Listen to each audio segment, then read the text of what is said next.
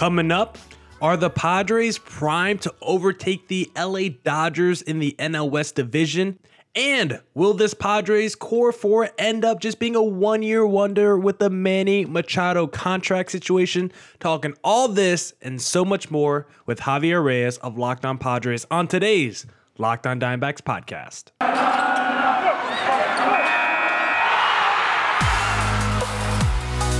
You are Locked On Diamondbacks, your daily Arizona Diamondbacks podcast, part of the Locked On Podcast Network, your team every day.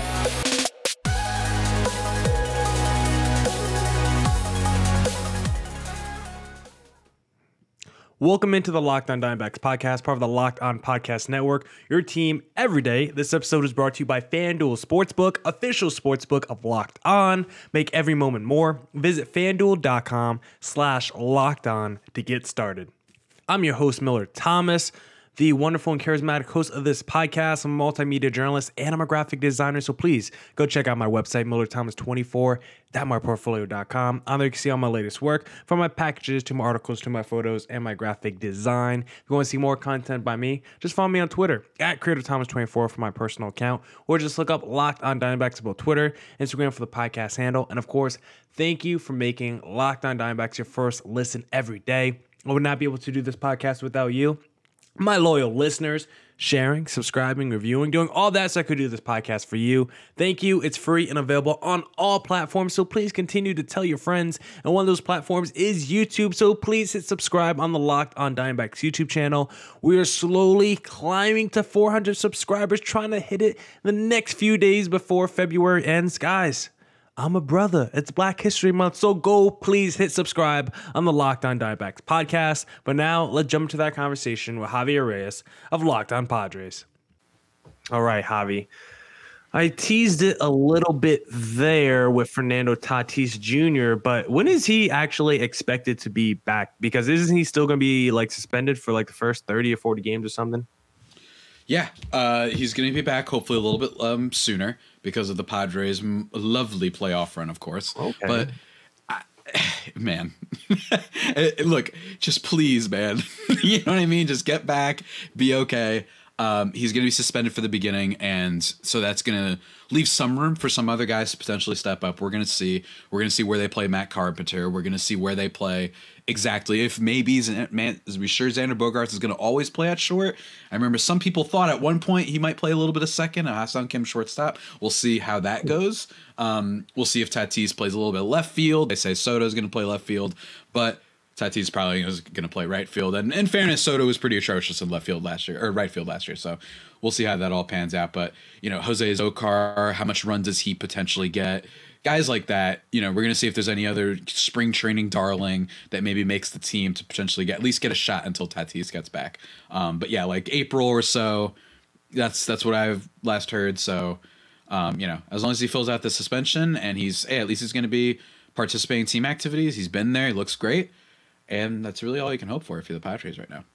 Yeah, and he only played 130 games in 2021, still finished third in MVP voting, still led the league in home runs as well. So I think if you get 130 games out of Fernando Tatis Jr., that's about all you need, especially if he's there for the postseason. That's really the most important thing. But what happened to my guy Jurickson Profar? Is he still a free agent out there? Has anyone picked him up?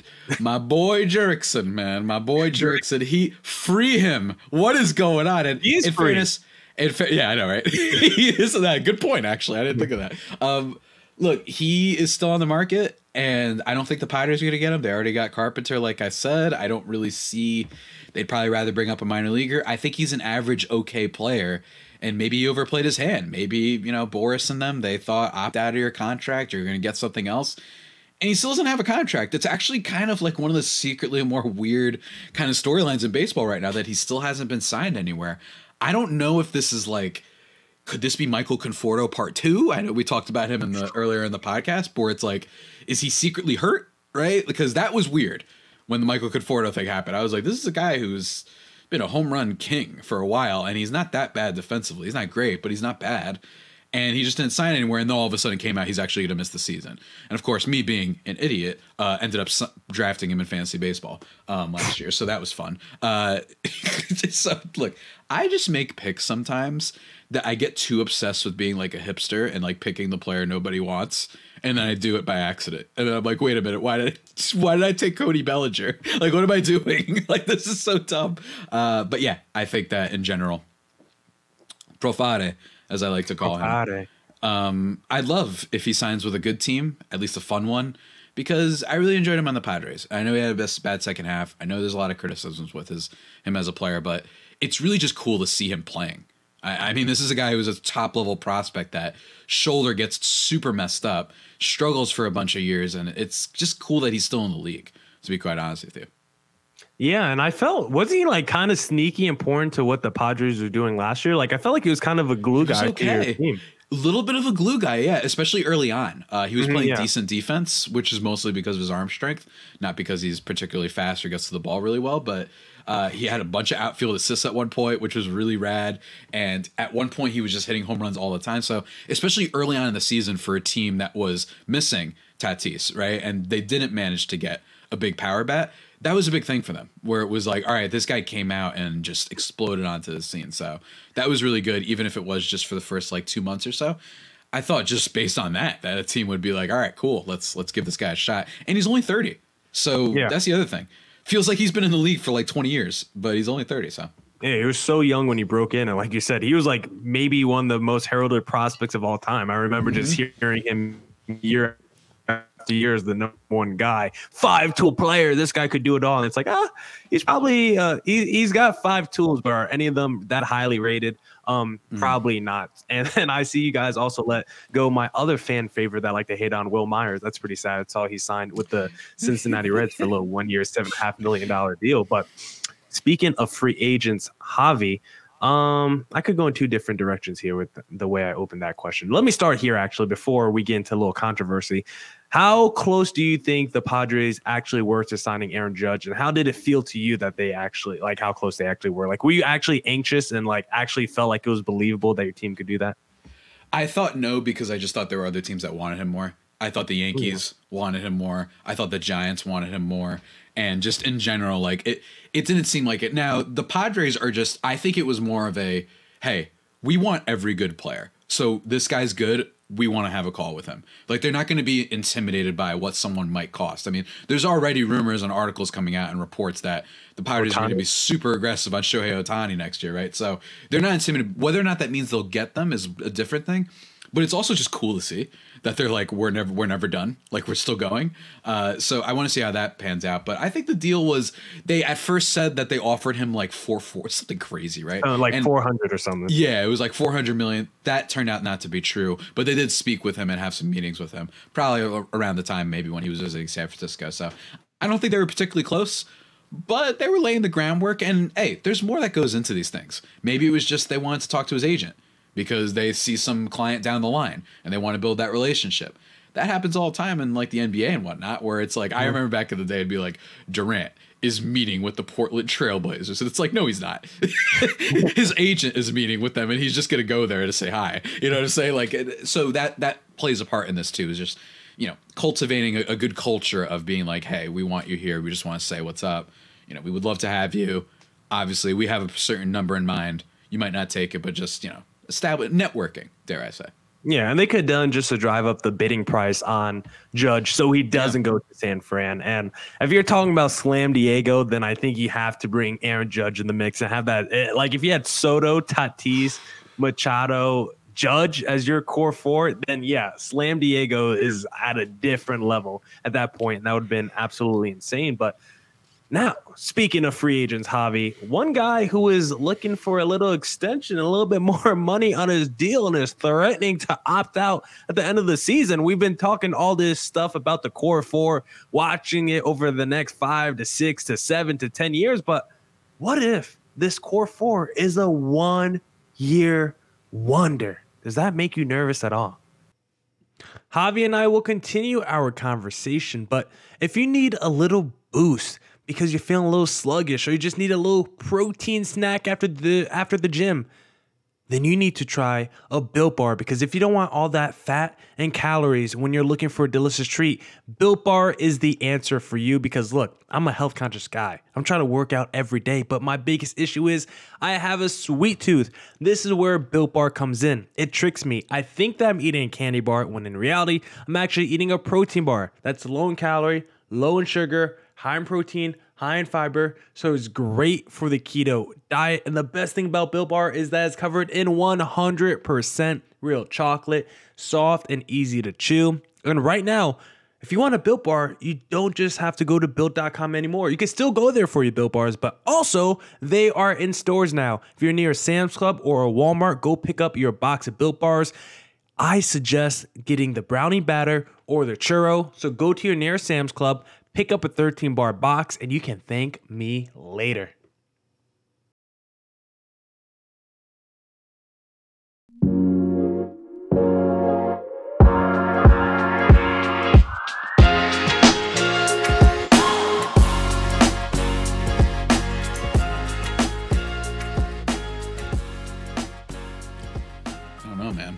This is a good final question, though. This is a good one. I like this one to kind of close things out. Final question? What you mean? Hey, we've been going for a decent amount of time for this episode. Don't worry, folks. You got more of us joking around soon. Yes, that does worry me. I think that with this next year, you will at least have Soto, you will have Bogaerts, you'll have Tatis, but with Manny, there's some questions. I think the problem with Manny is I think they have the advantage of hometown discount, and I don't mean in terms of money. I mean in terms of him wanting to play there. I think he loves lifestyle. It there. Yeah, lifestyle discount. I think that that's true. That means you could skirt by maybe 10 million or something, maybe something like that. But I think more importantly, he'll have the first call. They'll be in contact constantly. It's not going to be, say, what I imagine Corbin Burns feels about the Brewers, where he's like, I ain't going to talk to you guys at all, to be perfectly honest with you. Like, I'm going to talk to the other teams first. If you guys want to pay more than them, that's fine, but I'm going to them first. And I think that does mean something. So we'll see how that pans out. But my other thing in terms of how it might not happen is the Mets just paid how much money to Carlos Correa? It didn't go through. They paid a lot of money for Carlos Correa. Manny Machado, probably a better player than Carlos Correa. Mm-hmm. So they're not going to be shy about spending money in that direction. New York Yankees, that's a team that hasn't had a third baseman literally since A-Rod, dare I say, or probably since Chase Headley, which is another Padres connection, right? Which is wild. Yeah. Like, Chase Headley's probably the best third baseman they've had in a while. I could see them also saying, you know what? I'm sick of Steve Cohen. This is our town. You know what I mean? So they're going to try and take it back. So I think if those two teams get involved is when it could become a little bit tricky. And that's when you have to really hope that, all right, hopefully he just really wants to stay here, because those guys are ready to pony up for sure.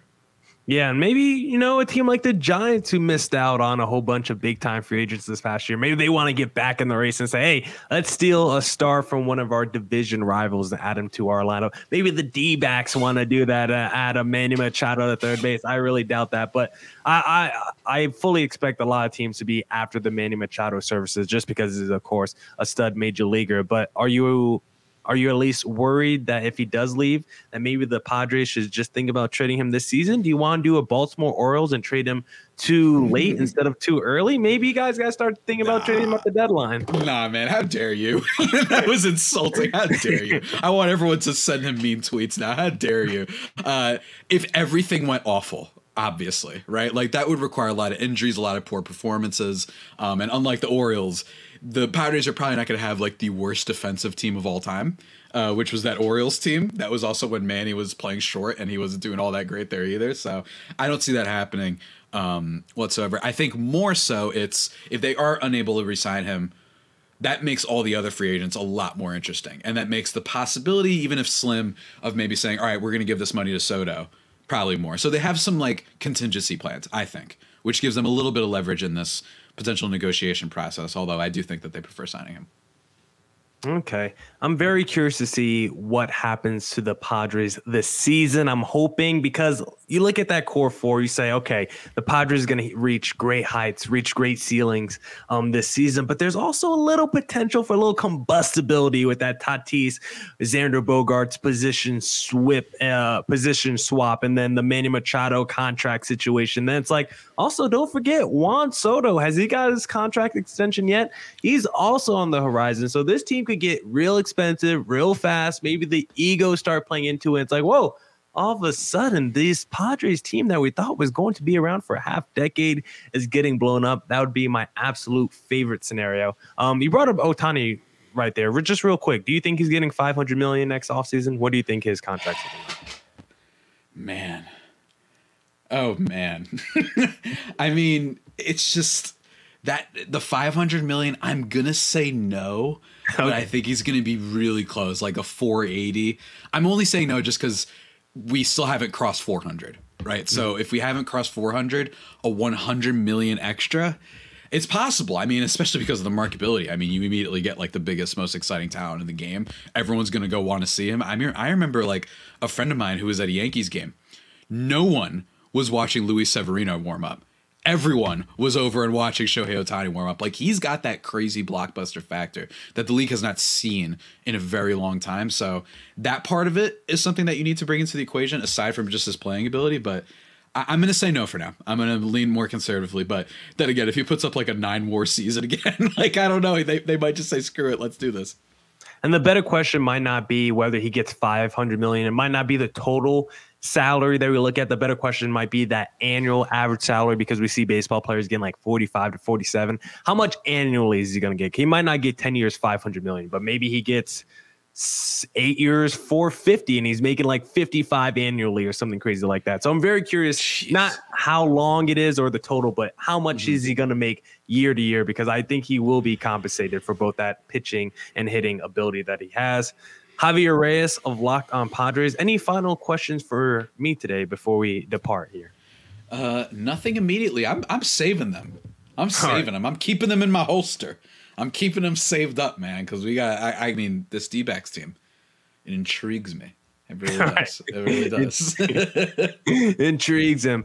Javi and I will continue our conversation, but I first want to tell you that the midway point of the NBA season is here, and now is the perfect time to download FanDuel, America's #1 sportsbook, because new customers get a no-sweat first bet up to $1,000. That's bonus bets back if your first bet doesn't win. Just download the FanDuel Sportsbook app. It's safe, secure, and super easy to use. You can bet on everything from the money line to point scores and threes drained. Plus, FanDuel even lets you combine your bets for a chance at a bigger payout with a same game parlay. That's my favorite thing to do. Whenever the Lakers are playing, I'm doing LeBron. 25 point, LeBron, 5 rebounds, and LeBron 5 assists with AD 25 and 10 as well. You can cash that and put it in your wallet. So don't miss the chance to get your no sweat first bet up to $1,000 in bonus bets when you go to FanDuel.com/lockedon. That's FanDuel.com/lockedon to learn more. Make every moment more at FanDuel, an official sports betting partner of the NBA.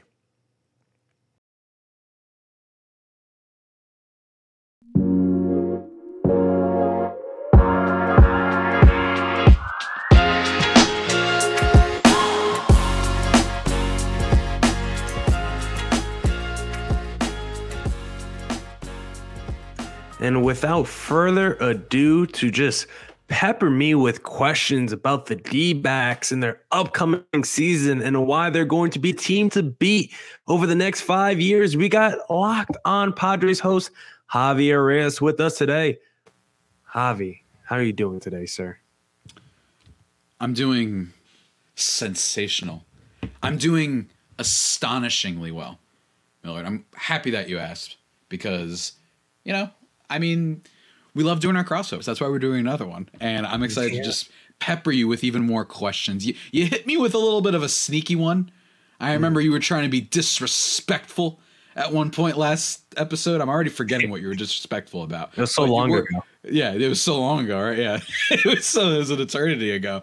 But yeah, man, love talking D-backs Padres. And again, this division is just going to be like an absolute firework of bonanza and fun. So just really excited to talk about this stuff and talk about some D-backs questions, because I think there are some players that are a little bit under the radar, aside from a Corbin Carroll. Everybody who follows prospects know about him, but I think there's some other interesting stuff over there.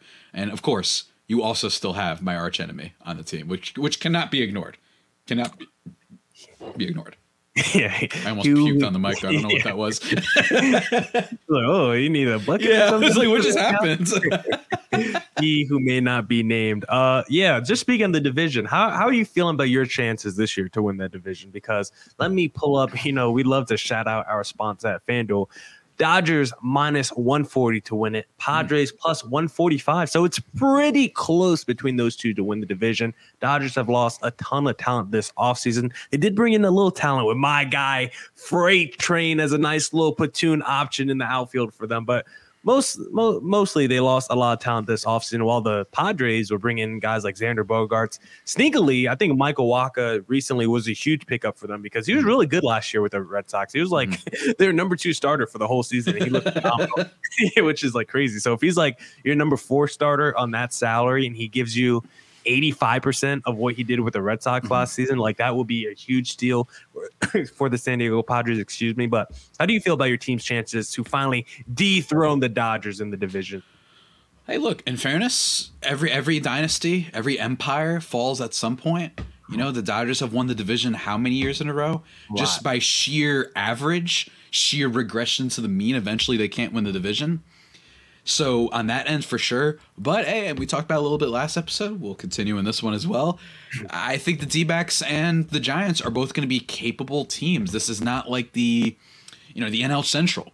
The NL Central has the Reds and the Cubs and the Pirates, right? Those are 3 teams that the Brewers and Cardinals can just almost just rely on being like, well, we know we can beat those teams. So we're at least going to be in contention solely based off that. These teams are good in this division, so I think that could potentially hamper both teams. I think both the Dodgers and the Padres.